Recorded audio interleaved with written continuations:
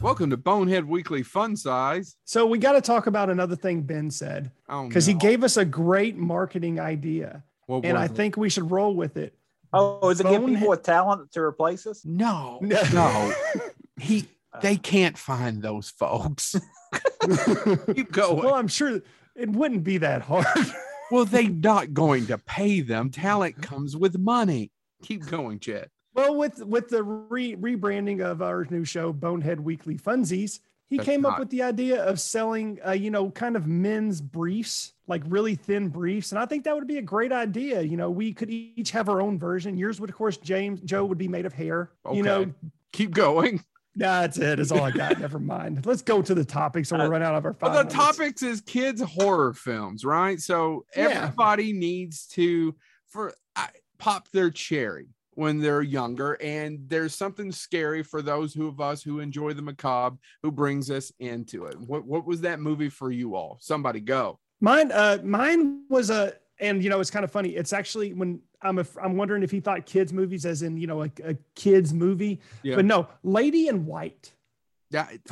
With the little boy in the closet, it was quite frightening when I saw it when I was 7 or 8 years old. Utterly terrifying of him, of being I was in an old school. My elementary school was built in the 1920s. So it was actually torn down by the time I was in 5th grade. And it had one of those old school coat closets. And I was terrified to go in there because I just kept revisioning that scene over and over again. And then also the ending of that movie is also terrifying to me. But yeah, Lady in White from 1988, directed and written by Frank Loggia. I highly recommend it. It is truly terrifying, especially from a child's perspective. I thought that came out in 86. I thought I was younger. Okay, so for mine, the problem is most of those movies I was watching, I shouldn't have been watching. Halloween 3, Halloween, movies I shouldn't have been watching at the time, but probably an age-appropriate film that I really want to show my kid. And problem is he has a mother and she keeps talking him out of it. I think Gremlins is a really good way to introduce a kid to a well-made monster picture. What do you guys think? Because Gremlins, when they're right at that age, is like, hey, they're fun, but they also have really sharp teeth, jacked up eyes, and they killed Mr. and Mrs. Futterman, even though they bring them back in part 2. They run them down. They attack things. Gremlins. Oh, and Twilight Zone, the movie. That's another one. That last one with John Lithgow, right there for kids, and those single-digit numbers scare the piss out of them. I didn't think about doing the first horror movie the first movie that really scared me, and for me, it wasn't a horror movie. So I guess I'll go ahead and do that. I'll not talk about what I was going to talk about, but the movie that literally scared the living daylights out of me when we rented it.